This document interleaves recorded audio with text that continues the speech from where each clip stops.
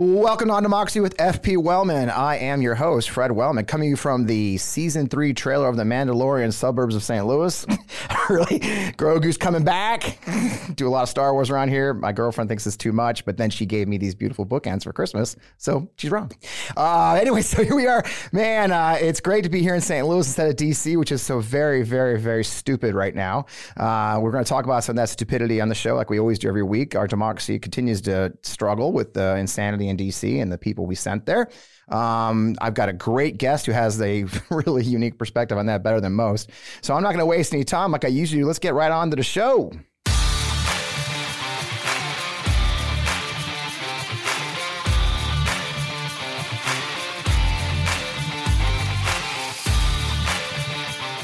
Welcome. As I mentioned, I am your host, Fred Wellman. And that's surprising to you because I keep showing up here because my name's in the title, so I have to come back and I'm paying for it. So here we are. This is On Democracy. Thanks for being here. I really appreciate you. As always, Matt tortures me after the show. I don't know if I was supposed to tell that to anybody, but he'll torture me if I don't tell you to like and subscribe and review and share, and please don't hurt me, Matt. It's, we're just trying to do our best here. So make sure you do that on all of our platforms. You can find our show on YouTube. You can find it on Apple, Spotify. I don't know. It's everywhere. Buzzsprout. But in the meantime, we've got a great show. It is a crazy week this week. We're going to say that a lot from now on. I think I say that every week. Let's just not bullshit ourselves. I actually say that every week. My aunt says I do. So thanks. This week, especially, we have speakers, and then they're doing their stupid shit. They're passing bills that go nowhere. But most interestingly enough, they've got their committee assignments coming out. There's a lot to talk about that. So I really wanted to have, I've been begging him to come on for a while. So he's coming from the bucolic front seat. And so I'm really thrilled to have with us Denver Riggleman. He's an Air Force veteran, which we don't hold against him. He's a National Security Agency contractor. He represented Virginia's 5th District, which, by the way, is a really beautiful place, which we're going to talk about. He's since moved on to focusing on respectable work, co-owning Silverback Distillery with his wife and daughter and Virginia's beautiful Rockfish River Valley near Charlottesville. Months after leaving office, he was recruited to join the staff of the House Select Committee in the January 6th attack. Denver has since co-authored a book with Hunter Walker titled The Breach, available everywhere you like your books. That's where I got mine, on Amazon. He published that in October 22. Detailing his work in the committee. So I'm just thrilled to have somebody I've been wanting the show for. Denver, welcome to the show, man. Thanks for having me, buddy. Where in the world are you today? I think you said you're West Virginia or something. Well, I'm coming to you from Berkeley Springs, West Virginia, but what's really incredible is I'm really close to Skeeter's Body Shop. Wow. So, that I wanted to be somewhere special when I talk to you today, coming back from. It's a class show we run here, brother. It's very different. I've been to the distillery, which I'm a huge fan. I actually, I was getting ready for the show. My son and I went to the distillery. I think I was texting you. You were out of town. And I brought back gin and whiskey, and I was going to put it on the set for the show, but it's gone, bro. So I need to get my ass back to Virginia, pick up some more gin and whiskey and bring it back. If you guys haven't been out to Silverback, it's not just a distillery that's great, but it's in a great location in a beautiful part of the state of Virginia. And so if you follow my friend Denver on Twitter, you see about every couple of days he puts up some really nice pictures of his property and his dogs, and always makes me homesick for my second home of Virginia. So good to have you back with us, Denver. Now, Denver, I think I told you when we started, when I booked you for the show, and thank you so much, that I always like to start the show. I can read your bio. You can go to Wikipedia and all that stuff. A lot of you guys do a lot. You do a lot of TV. They pop you on the show and they're like, here's Denver Riggleman, former congressman, staffer. But I always like to ask guests because, we're all here in a weird place and in this moment in our democracy. So I always ask my guests to start off the show the same question. It's like, all right, brother. So tell us a little bit about your journey that got you here to the front seat of a car near Skeeter's Body Shop. Well, it's an interesting journey, Fred. And thank you for having me on, man. I really wanted to do this, and I appreciate you and everything that you do. How I got here is so screwed up, right? You're talking about a guy, congressman and distiller is just my cover. I had 20 years of counterterrorism, started kinetically, dropping bombs on foreheads. But then somehow after 9/11, I did, Fred, I did Operation Allied Force in 99 when I was a new intelligence officer. I was on the Romanian-Serbian border, and it was my first time I got to really look at Eastern European intelligence services. I was in the Middle East in 2000. actually training Omanis on F-16 operations, had an incredible time there. But in 2001, I deployed 10 days after 9/11 as an intelligence officer, an Air Force intelligence officer supporting, B-1s. Yeah. So, it was interesting is that I was with an Air Expeditionary Wing. So we mission planned the first bombing runs to Afghanistan. Wow. And I was there for quite some time, hitting the terrorists and caves and things like that. So, fast forward, I went to NSA in 2002. I got out of the military in 2003 as a captain. I was a Mustang. I'd been prior enlisted, got sent to UVA, nice. Had 3 daughters by the time. So, brother, what happened was that, they thought I was barely smart enough to do crazy things. And I started getting roped into these Air Force top secret special acquisition programs where we were combining multiple data streams to go after not only bad actors or people, targets, but to also go after country infrastructure or networks and also types of equipment, right? Or types of organizations. So it's really insane that I did really well there to the point that I started and led the counter IED cell that went after Iranian supply of IEDs into Iraq in 2006, 2007, a name you might recognize as Soleimani at that time. Yep. So, and then I started my own company in 2007. I sold that in 2012, and I actually could now afford to not eat at Dairy Queen every day. I could afford to eat at Outback Steakhouse, so it was an incredible move up for me. And at that point, I was the CEO for the sold company for 3 years. Now we're up to 2015. My wife had started a distillery by then, 2014, so we now had Silverback Distillery in Afton, Virginia. I was consulting. The Pentagon calls me, Fred. They asked me to be a senior consultant in electronic warfare and countermeasures. And then, 2017, now I'm 47 years old, Fred. I barely voted. That's how I was into politics. But somebody said, Denver, you're really smart in the small business stuff. I almost said, shit, I apologize. You're very, you're this is not a G-rated show, my friend. Matt's very offended back there. Figured you would. So here I am, right? And I run for governor for all of 10 weeks in 2017, never being to a committee meeting, just straight out, just like, hey, I'll run for governor, and for somebody who is in the intelligence field, you would think I would have prepared the battle space a little bit better, Fred, but I did not. But you were Air Force, though. I can't believe you could even read my book. But anyway, so what's amazing. Sorry, was that a... No, it was well done. It was well placed. You slid that in there nicely. Appreciate that. So then, so all of a sudden, I became like this political figure as, somebody who hated it. I got out after 10 weeks. I said, I can't do this. But people said, Denver, you have this sort of new message of, a business guy that actually did things and worked for a living. Yeah. You should stay. I said, bullshit, I'm not doing it anymore. Well, fast forward to 2018, and the congressman of my district gets out, has to leave because of alcoholism. He said he couldn't do it anymore, which is ironic since I own a distillery. So I had 3 or 4 people come to my distillery, beg me to run, and I only had 4 days to prepare for a special convention of only 37 voters. And Fred, I got to tell you, man, I won by 1 vote. In that convention, and then won the general during a blue wave in 2018 as a Republican. Yep. And in 2019, I swear in. And I really think at that time, Fred, that I'm a new type of Republican, right? That I can, despite, Donald Trump, despite the fact, I accepted endorsements, whatever I had to do. But I always thought, I'm special.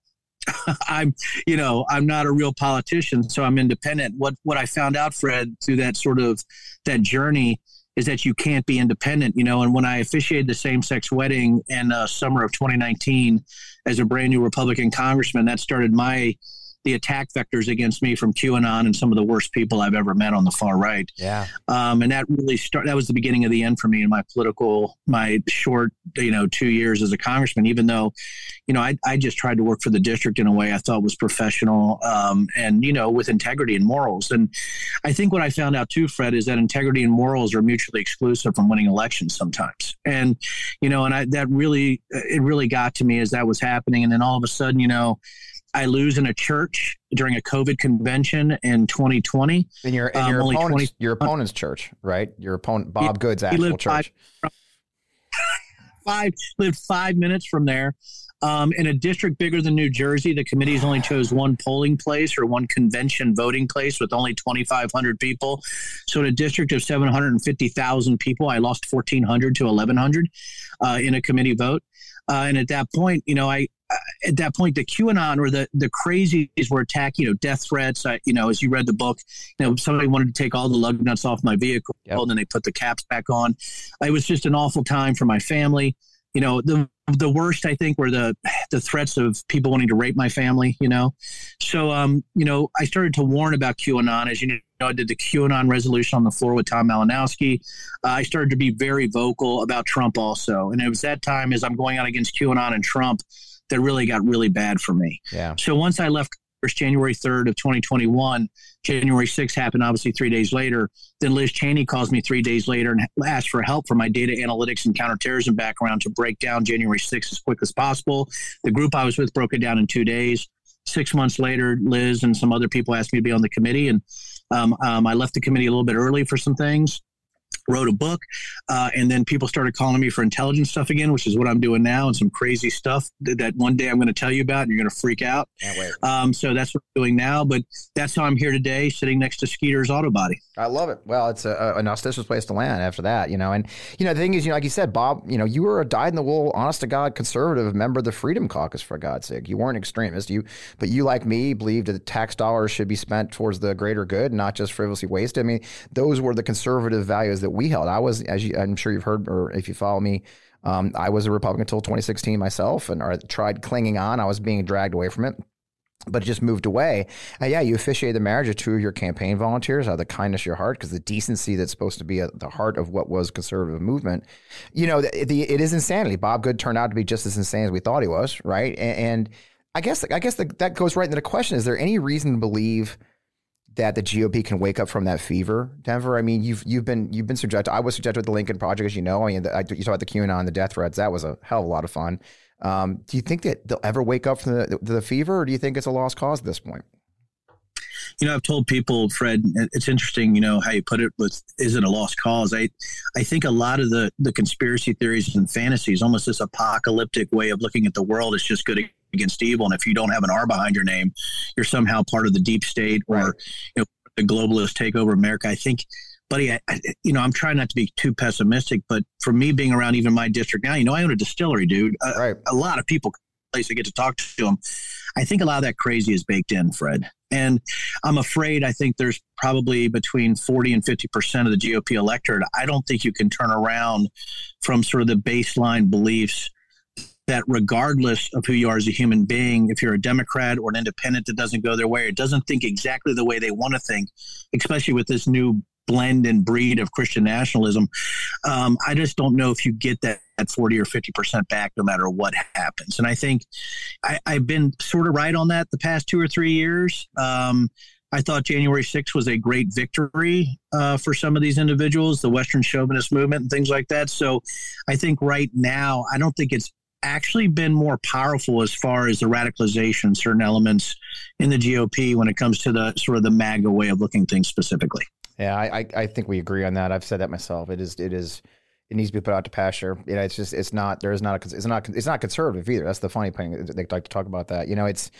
It's a shock. So I really appreciate your perspective on that. Talking about January 6th. Actually, and it goes right into it. I love this. So I was going through the book, and I love this passage right here. So one passage in your book really jumped out at me. I was reading it this week. You're discussing the results of General Honore's task force on Capitol security. And this is a quote, "In other words, we need to stop the bad faith partisan posturing. We need to invest in intelligence to understand the new domestic terror threat rather than denying it. We need to invest in democracy and difficult conversations rather than worrying about politics and fucking optics." See, you did cuss. And it's time to get serious. I think you cut right to the point here. The book came out in October. You're doing intelligence stuff, right? But do you see any progress on that horizon and what must be done to truly take this serious? Like you said, the Christian nationalism, the fever, the insanity of QAnon, these conspiracy theories. Are you seeing any progress? Do you still believe we sit where we did back when the book was published in October? I think we see. I think with the committee report, as far as definitely, I think there's some good parts of the committee report. I've been critical, about the lack of real data and command and control sort of elements in the report. But on a whole, I thought the committee did a pretty damn good job of painting Trump for who he was. I think, though, I will say this: what I've seen now. You were talking about committee assignments beforehand, right? We're going to talk about that. You were talking about sort of the state of where the GOP is. I think that January 6th is now actually a segment of the GOP. I think you could actually break it down. There used to be, Goldwater Republicans or Reagan Republicans. I think there's J6 Republicans. That's a really scary thing. And so now I think J6 isn't just a day. It's not a day of infamy. It's not a day where there was an insurrection. I think J6 has become a way of life for a bunch of individuals. And you see that with the grift that's going out there now, people still making money off this. And sadly, I mean, good Lord, bud. I mean, Jenny Thomas wrote a letter in support of the 20 individuals who were voting against McCarthy. I mean, there is really no accountability for the highest levels of the party and what they did. And I think that's the thing where people like me are, you land between rage and exhaustion, right? Is that you just can't get your arms around the fact that there really wasn't much accountability for January 6th. You have the foot soldiers, the 800 plus DOJ charged defendants, but really the command and control elements, those individuals, they're laughing right now. And I think the money that they made and their ability to turn large portions of the population was very successful. And you talked about that in recent interviews. I think you were on Joanne Reed recently, where you talked about that disconnect between the DOJ's work and the committee work. You seemed stunned that the DOJ wasn't doing it in real time, the same time you guys weren't sharing data back and forth. You've expressed frustration a couple times I've seen with the pace of the DOJ investigation and their decisions they're making on the pursuit of it. Do you see any hope with the Jack Smith appointment, or that there's going to be any progress, or do you still see that we're sitting in the same place where the real masterminds and the perpetrators of this are going to sort of get off scot-free? God, it's funny you talk about hope, man. You were in the military, so you heard the saying, hope is not a viable course of action. Right? Hope is not a strategy. Yeah, and I think I'm out of hope. Okay. I think really what it comes down to is I'm just seeing what happens now. It's almost like this sort of cold. It's not a cold like whatever happens. It's not nihilistic at all. But it is almost to the point where, it's been now, we're over 2 years, right, bud? We're over 2 years since Jan 6. If we didn't have real-time data sharing, which is something we learned from 9/11 on, if we had these intelligence failures on one side, on the other side, we had this ability for just en masse radicalization for fantasies. I mean, people who honestly believed Lord of the Rings was a documentary. You have these people, attacking the Capitol. It's very difficult for people who are facts-based, sort of normal or sane, I think, to look at this in any way, but I'll just have to see what happens. And that, being this long, really the data is there. I know the data is there. We had the call detail records. We saw the text messages. That's my frustration. I don't know if the DOJ or the FBI was working in real time with the data that we had. I don't know if they did the same CDR subpoenas. They can get a lot more data than Congress. And that's the thing, Fred. They have the authority to get geolocation data and data where they can see where people are. We didn't. We only got to from data. We couldn't really validate the text messages that it was all of them because we could never get the call detail records because Meadows would fight them and other people. So I was very frustrated to learn that maybe there wasn't information sharing throughout the entire time. And to me, that is maybe, if that's the case, if that's true, that is the greatest. I would think that is so dire for the American people. It is such a failure of government efficiencies. And I know that's an oxymoron, but it's such a failure of government tactics, techniques, and procedures or processes that I think that there really needs to look into why those failures are happening even today, over 2 years after January 6th happened. And so for people who've been in the counterterrorism intelligence business, I think that are sane, I think this is a disturbing time. Yeah, and I don't claim to be an intelligence officer, but I did serve as an intelligence officer at the battalion level.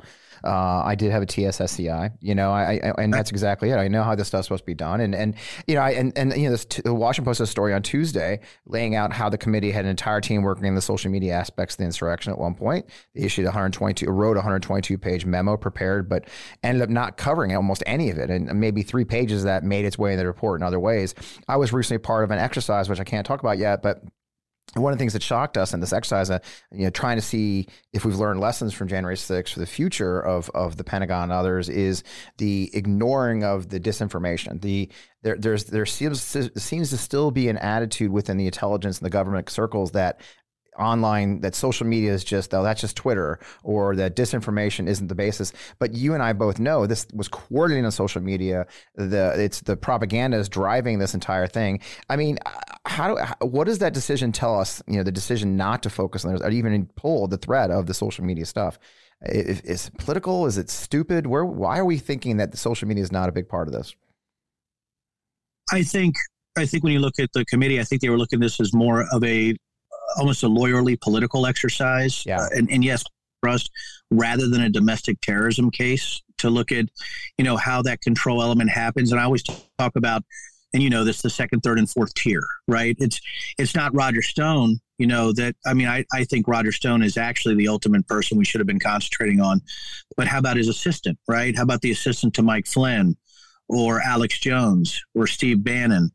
How about the assistants to Lynn Wood or to Rudy Giuliani or Sidney Powell, you know, all the Jenna Ellis, you know, so we didn't really explore even deep enough, right, how these second and third tier elements worked to make this happen, whether it's radicalization, you know, whether it's funding and follow the money, or whether it's simply actually coordinating with those elements. And, you know, like me, what also I would think should have been reported is probably that, you know, the Oath Keepers were actually texting White House officials, right, in November, December 2020, right, that the White House actually did call a DOJ charged defendant as the riot was happening. And you had phone calls to and from the White House from rally planners that had direct contact with Tarrio and Rhodes. Those are huge things. They're bigger than anything.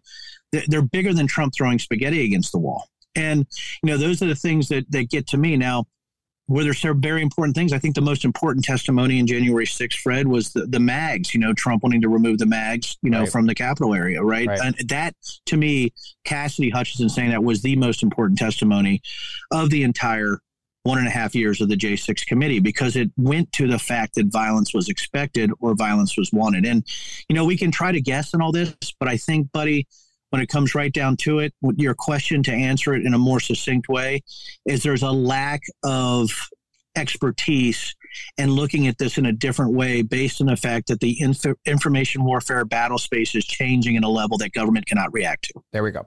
Yeah. It's something I talk about a lot, right? Is that these institutions that we have are not at all well prepared or understanding of the times we face. My first thought when I read that story about them ignoring the social media aspects of this was, yeah, the dinosaurs just don't effing get this shit. I mean, you know, I'm not going to name names, and it'll come out lately. There's going to be a documentary about the exercise I was in, but we had some wonderful, very senior people, you know, the graybeards. You know, you've done the military exercises, right? You have these graybeards, and they're all retired generals and stuff.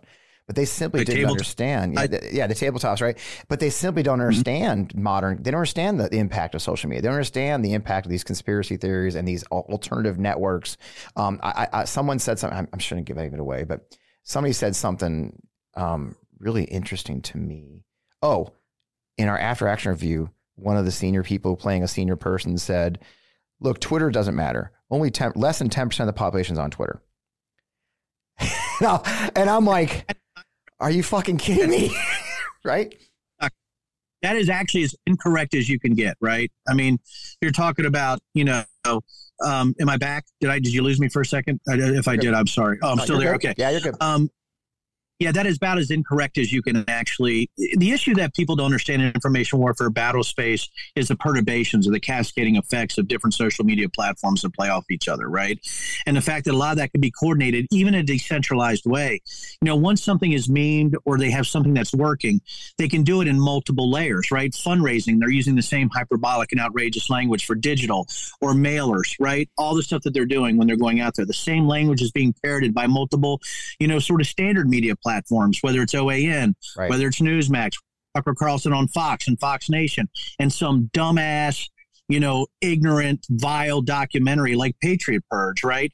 So all these are working together with Twitter, right? With other platforms also, right? You have Rumble, right? You have Parler, you have Gab, you have Truth Social, you have encrypted image boards, you have the Chans, whether it was 4chan or 8chan or 8kun, right? You have the Donald.win. All these things actually build on one another. So for anybody to say that Twitter doesn't have some kind of effect because only 10% of the American public on there, we have 350 million people, give or take, in the United States of America, 340 million. We're only 10%. Okay. Right. How about worldwide? How about globally? Right. Do we have the ability for foreign interference to come from other areas? How about Iran building these type of sort of Twitter farms? Or how about Russia? Or how about China? How is that actually working?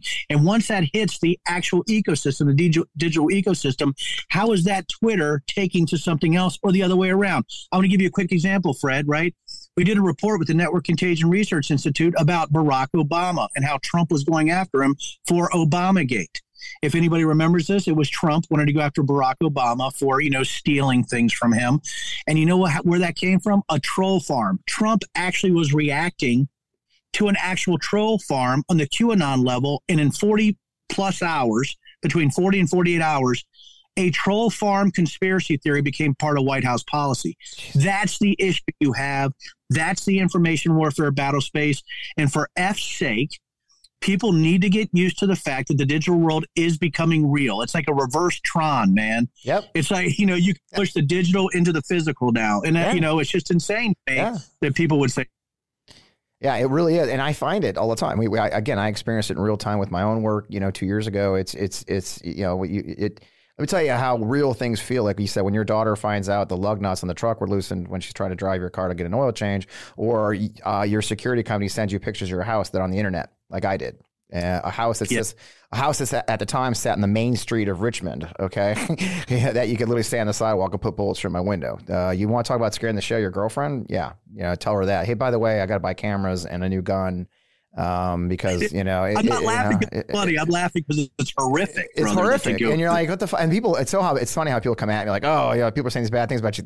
I can say bad shit all day, bro. I've had much bigger fish to fry in the last 2-3 years than people saying mean shit to me. It's like, go for it. Call me names. Yeah, post the picture of my pink sweater. You really got me on that one. And along those lines, I guess we talk about the insanity, and the thing that part of it that's also made me crazy about what the transition we've seen is that the congressional instigators, right? The Josh Hawley and his stupid fist, and which I love the running video because I live in Missouri. You're coming from Missouri right now, but of course Margie Tara Greene, I have intimate knowledge of it because I supported her opponent Marcus Farrar as a dear friend now. They're now getting committee assignments. Margie Tara Greene is supposedly going to be on the Homeland Security Committee of all things, and Gosar is getting back on committee. They even talk about putting them on oversight for fuck's sake. There's nothing else you can say to that.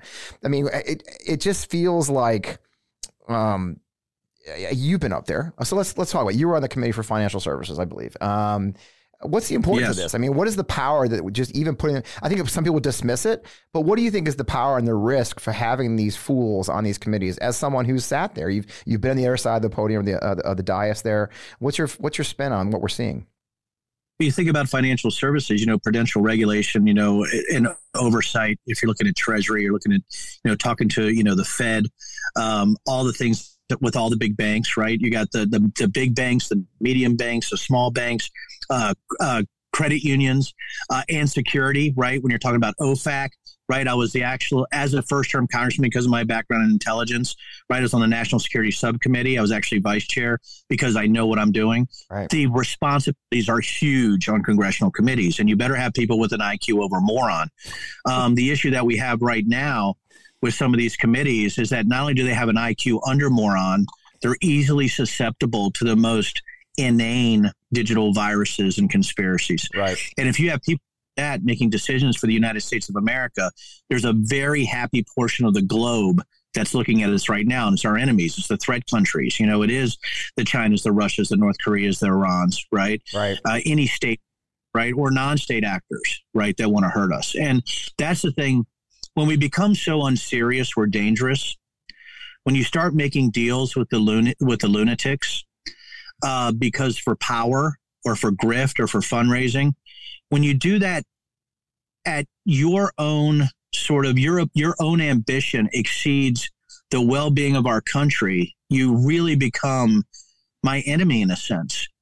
Especially, Fred, you took the oath. You know what it's like to raise your hand the first time. You know what it's like you're like, oh, shit, like this is real, right? Or you're deployed, or you have a night landing on an Eastern European airfield and it feels like it's a controlled crash, or, you're doing things for the United States because you believe in this idea of freedom of thought and this idea of real debate and this idea that we're a free country.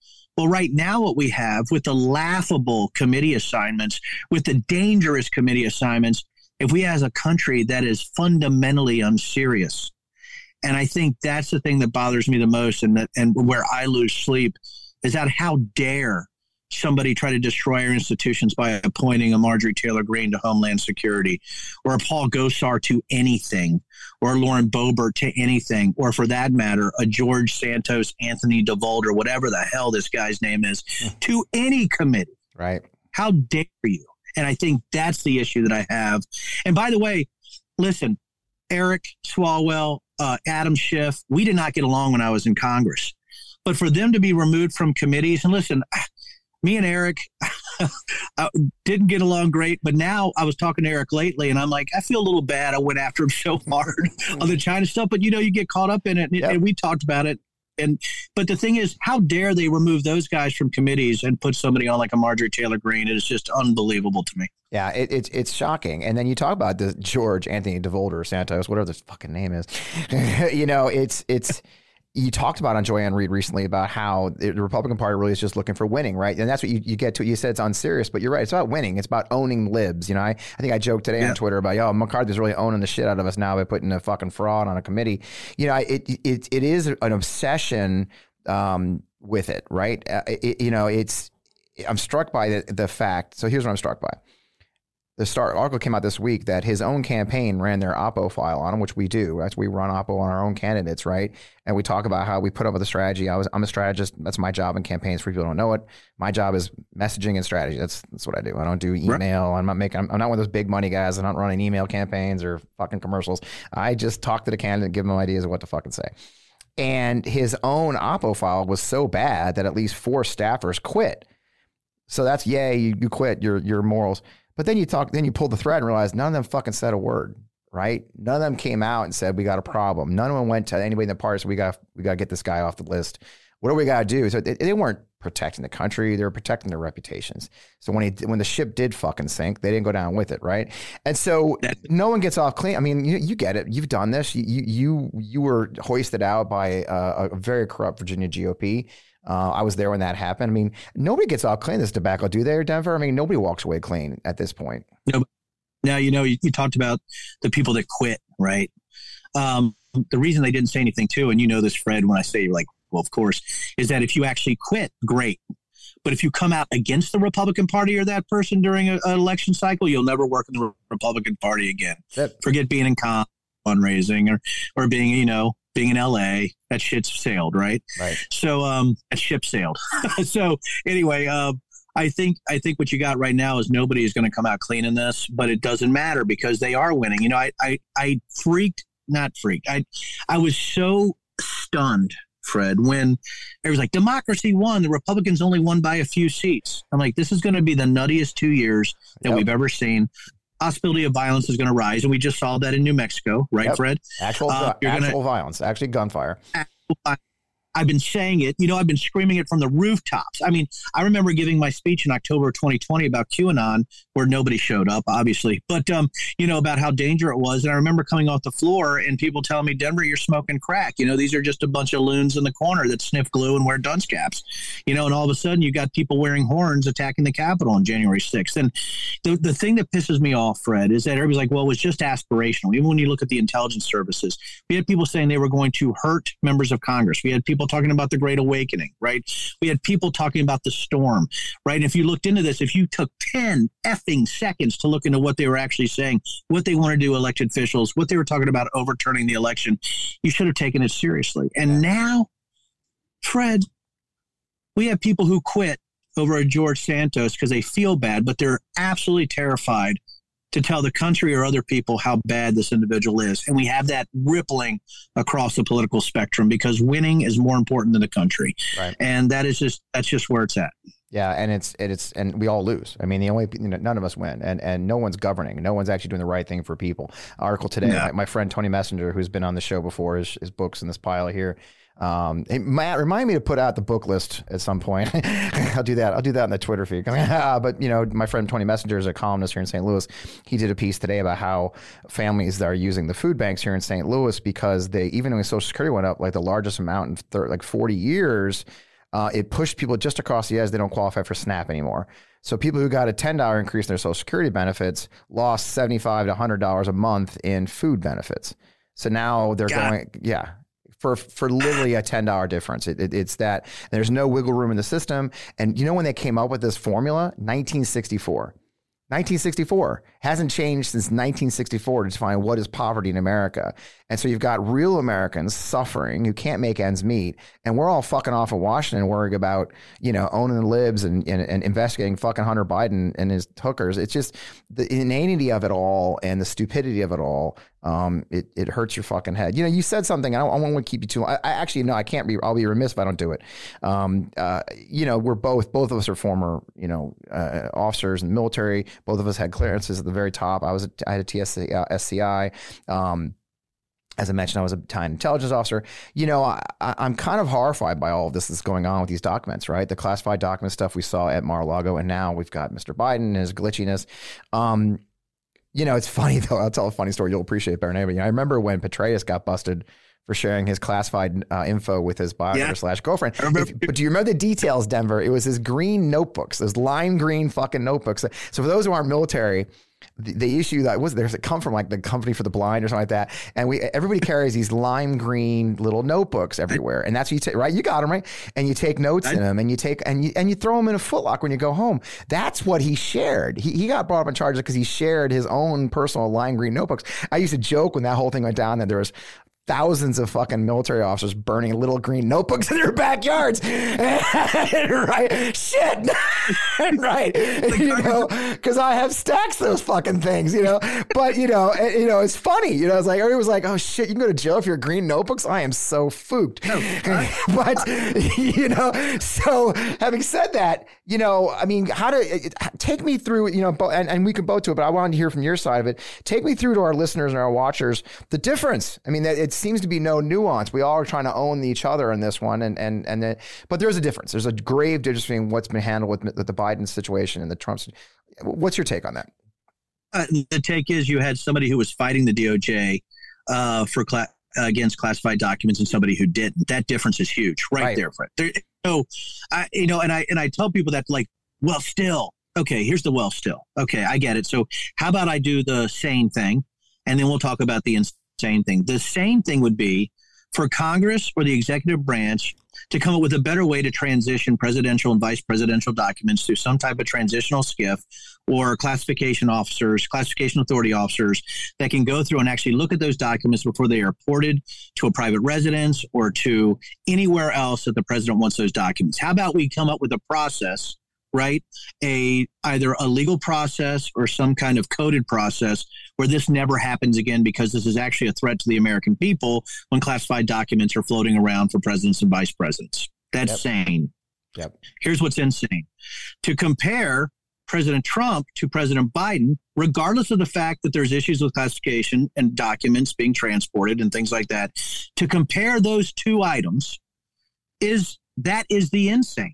Because you had an individual at some gaudy Mar-a-Lago place that DOJ fought that type of coordination and organization, fought the fact that they could have done this peacefully in a transfer until the FBI had to go there. And by the way, that's a big show for them. That was great for him. You could say he's a political prisoner. You can use that for great. It is totally different. Listen, do I think President Biden's team, by leaking out all, that it's very slow coming out, more classified, I'm like, who is doing this? Go in there. And by the way, come on, guys, get your act together. You should have had a classification guy on site as soon as you found them and not say, well, the lawyer didn't know. That's just bureaucratic ineptness and incompetency, right? That's all that is, Fred. That is not evil. Yeah. That is just people who didn't understand what they were dealing with. So that's why I try to tell people, like, listen, if this was standalone President Biden classified documents, I'm like, you got to be shitting me, right? Come on, guys. That's ridiculous. Yeah. It could be dangerous to the United States. Stop with the BS. Let's fix this problem. That's a real issue. But to compare it to President Trump, Fred, I just don't see how you do that. Yeah. I maybe I'm losing my mind. Maybe I'm taking crazy pills. But I think we have to look at what happened in each of these situations as standalones a little bit, even though the classified documents are the link. But the standalone is you had a president who already, through prior performance, through past performance, indicated that he was irresponsible and didn't know how to handle facts, truth, or documents based on his belief in stop the steal and trying to overturn an election and to actually be the leader and the voice of an insurrection in the United States Capitol. Last time I heard, Biden didn't do that. There's that. Yeah, it's funny. There's that. Yeah, I think about something. I've been traveling quite a bit lately, and you know those little tags they stick on your luggage now? They've got an RFID tracker in them now. That's how they track your luggage. They're not scanning them. It's got an RFID. How fucking hard would it be to put that on the damn folders? It's like the idea that we're still doing, memos and transfer documents. Like, just stick an RFID on that. Yeah, we'll know what's in that document. It's literally computed into it. It's not, the technology exists, but it's just the bureaucracy and the stupidity. It's like at some point we have to wake up. And again, going back to governing. And I got one last question. I'll let you go. At the end of the book, you talk about leaving the Republican Party on June 5th, 2022. And also you literally say clearly back in October, you're not sure where you're going to go next. So I guess the last question that we let you go back to Skeeter's is have you found your path yet? I mean, where are you at in the world and what's the path ahead for you, my friend? When the book came out, I thought I would get more calls about running for office again, or calls that I hate you, right? Yeah. Those were the calls I figured I'd get, right? Instead, I got those calls, but instead I got more calls about Denver, come back to NSA. I had friends calling me, say, would you do this again? My God, you guys look like you merged a bunch of different types of telephone formats. Could you come back and tell us how you did it, in an open source way using specific types of technologies? All of a sudden, I started to get tech calls again. I started to get intel calls again. So already I have a company that has 3 contracts where I'm doing stuff where I'm actually doing forensics work. I'm doing data work and telephony work, and also consulting on where we could go, right, for disinformation and for domestic terrorism. How crazy is that, right, Fred? I love it.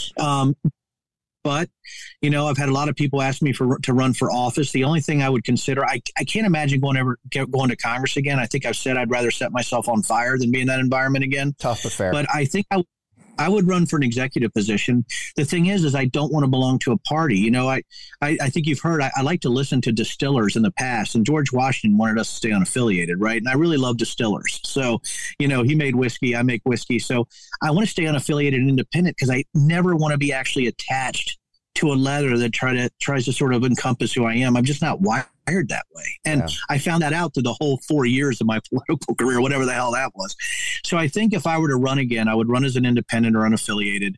I think I love the word unaffiliated. To me, that really is how I'm I think how my soul works, because I'm just an American, man. Yeah. And I love the freaking thought of America and what we can be and what we can do. And, I think, I don't know if it's even possible with how entrenched the two-party system is. I think it's diseased.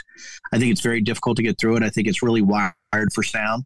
But on the other hand, what if you could have a few folks at some point that maybe actually give it a go? So I would tell you the political front, if I were to run, I'd probably run for governor of Virginia again, or, something like that. I don't know if it would be this term or next time in 2029. I'm 52. I'm getting old, man. So who knows? You're a baby. I might just never do it again. I hate politics. I despise it. And I'm so happy back doing incredible sort of knuckle dragging tech work. And with, this thing of being a congressman, the honorable, people listen, right? Yeah. I have a voice that I never had before on the fact going through the hell that I did for those 2 years. So the advantage of being in Congress is that people actually are like, God, Denver Riggleman got through that hell. And then he had enough integrity to get out of it in the right way by losing because he just wanted to help some friends and be a good guy. And I think that's really helped me. I thought it would hurt me. I thought I was done forever, especially after the book came out. That was sort of my see you all later. I'm going to my distillery and make liquor because I know the breach is going to piss off the far left and the far right. Yeah. But instead, people that are in the business have been calling me like, dude, good on you, man. And it's been emotional with some of my friends who called me that I thought I had lost. And so, Fred, it's been a hell of a ride. And you never know. When you do the right thing, I fully expected my face to be ripped off again, and it has been in some circles. But on the other hand, the flip on that has been people calling me saying, we sort of trust you because you seem to don't give a shit. Now you're fit. I've done my thing. I don't have to prove anything to anybody. And I think that's really been helpful to me when I thought it was really the end of anything political for me once the book was released. I love it. Well, what I hear is service. A couple of weeks ago we had, or between the holidays, we had Jason Kander on the show. And Jason, if you know him, he ran for the Senate here in Missouri, and then and he wrote a wonderful book about his PTSD journey, and it's a fascinating journey. But I asked him, like, and if you hear the thread, it's a thread. He was an Army officer, like like I was, Air Force, like you. Service. What I just heard from that conversation was, I found a way to keep serving the nation, serving the Constitution, serving the right things in our country. And I think that's all we can ask. I think when we get past partisanship and all these things, it really is about, so many of us are in this for the right reasons, and that's to serve. So I'm thrilled that you two are one of those and always have been. I think it's why I always liked you, even when we were disagreeing on politics and I'd left the party. So I really appreciate you, Denver. So I always ask my guests, where can they find you, brother? Where they can find you online? I think you're on MSNBC kind of regularly. What's your internet handles, brother? Yeah, so Rep Riggleman on Twitter, and also Riggleman4VA. I'm on Post also for Denver Riggleman. I'm on Mastodon also on Denver Riggleman. All those things. So there you go. That's just, you can find me at Silverback Distillery, man. If you want to have a drink, it's not hard to find me, which is sort of scary too, Fred. As you know, exactly. But, is this a good idea? Yeah. Come out there, do it on your own peril. But that's where you can find me. And I really appreciate you, friend. Thank you for having me on. Thanks, man. I really appreciate you taking time in your journeys to stop inside the road and talk to us. That means the world to me, brother. So I'm looking forward to seeing you. I'll be back in Virginia, I think, at the end of this month or the next month. We got birthdays, we got babies. I got a fourth grandchild coming, so I'll be back for that. And I'll drag my bartender son. We'll come see you, brother. Please come see me. I'll make you a smoked old fashioned, a Denver Riggleman. God, I've gotten hooked on those lately, bro. All right, good. Well, thanks for joining us, man. Go continue your journey, and we'll see you soon, brother. Thanks, brother. Man, what a fun interview, right? I think my favorite thing, we were joking before we went on camera on recording this thing, that I have a podcast so I can talk to cool people. I'm paying to have friends to talk to. So it's okay. Poor Matt doesn't want to talk to me anymore. My girlfriend's sick of my shit. So it's what a terrific big follow Denver. He's a sharp, smart guy, and no joking, no kidding aside. I'm not sponsored by them, but his distillery is a wonderful place, and it's a wonderful location, and goddamn, the booze is good. So he really is there if you just text him and let him know you're coming. As always, you can find me at Twitter at FP Wellman. I'm still on there. I'm actually going back up again. I don't know what's going on. The algorithm likes me again. My official Instagram is FP Wellman Official. I'd love you to follow that. We're doing some good stuff there. And then all the other places, FP Wellman on Post and Mastodon. As always, you can find the show on Democracy Pod on Twitter, and of course on Democracy Podcast on YouTube. Tell your friends if you like the show. I hope you give us a great review, comment, like, share, and of course subscribe. We got to get you to subscribe. I think we're at 900 or so on YouTube. Man, I'm dying to get over 1,000, so we can make that big 10-cent money. I am a paid podcast. We've made $25, so that's good. I got the nicest message last night from one of my oldest and dearest people I love, that she loves the show. Thanks for listening, Jennifer. I'm glad you're watching. I'm glad you love the show. It means a lot to me that you're tuning in. Before you go, I want to thank our great marketing partner, Vi Media. Vi Media is an award-winning digital marketing agency based right here in St. Louis. They can handle all your different marketing needs, not just in St. Louis, but nationwide. Your partners that generate proven growth in a variety of industries. So check them out. It's easy to find them on the web. It's vi.media. That's VIE.media on the internet. As always, you can find me there. Next week, I'm actually taking a short break, a little vacation, but I will be back for the next show in studio. We've got a wonderful guest, Santiago Mayer, of Voters for Tomorrow. I'm thrilled to have these guys on. Santiago is a dear friend and a smart young man who's making Gen Z get out there and vote. So join us next week. A lot of cool things. Check out the old shows. Check out the old clips. Follow us on Twitter. I think you'll find some great little nuggets that still pertain. The show is really rolling here in season 1. I really appreciate your part of it. Have a great week.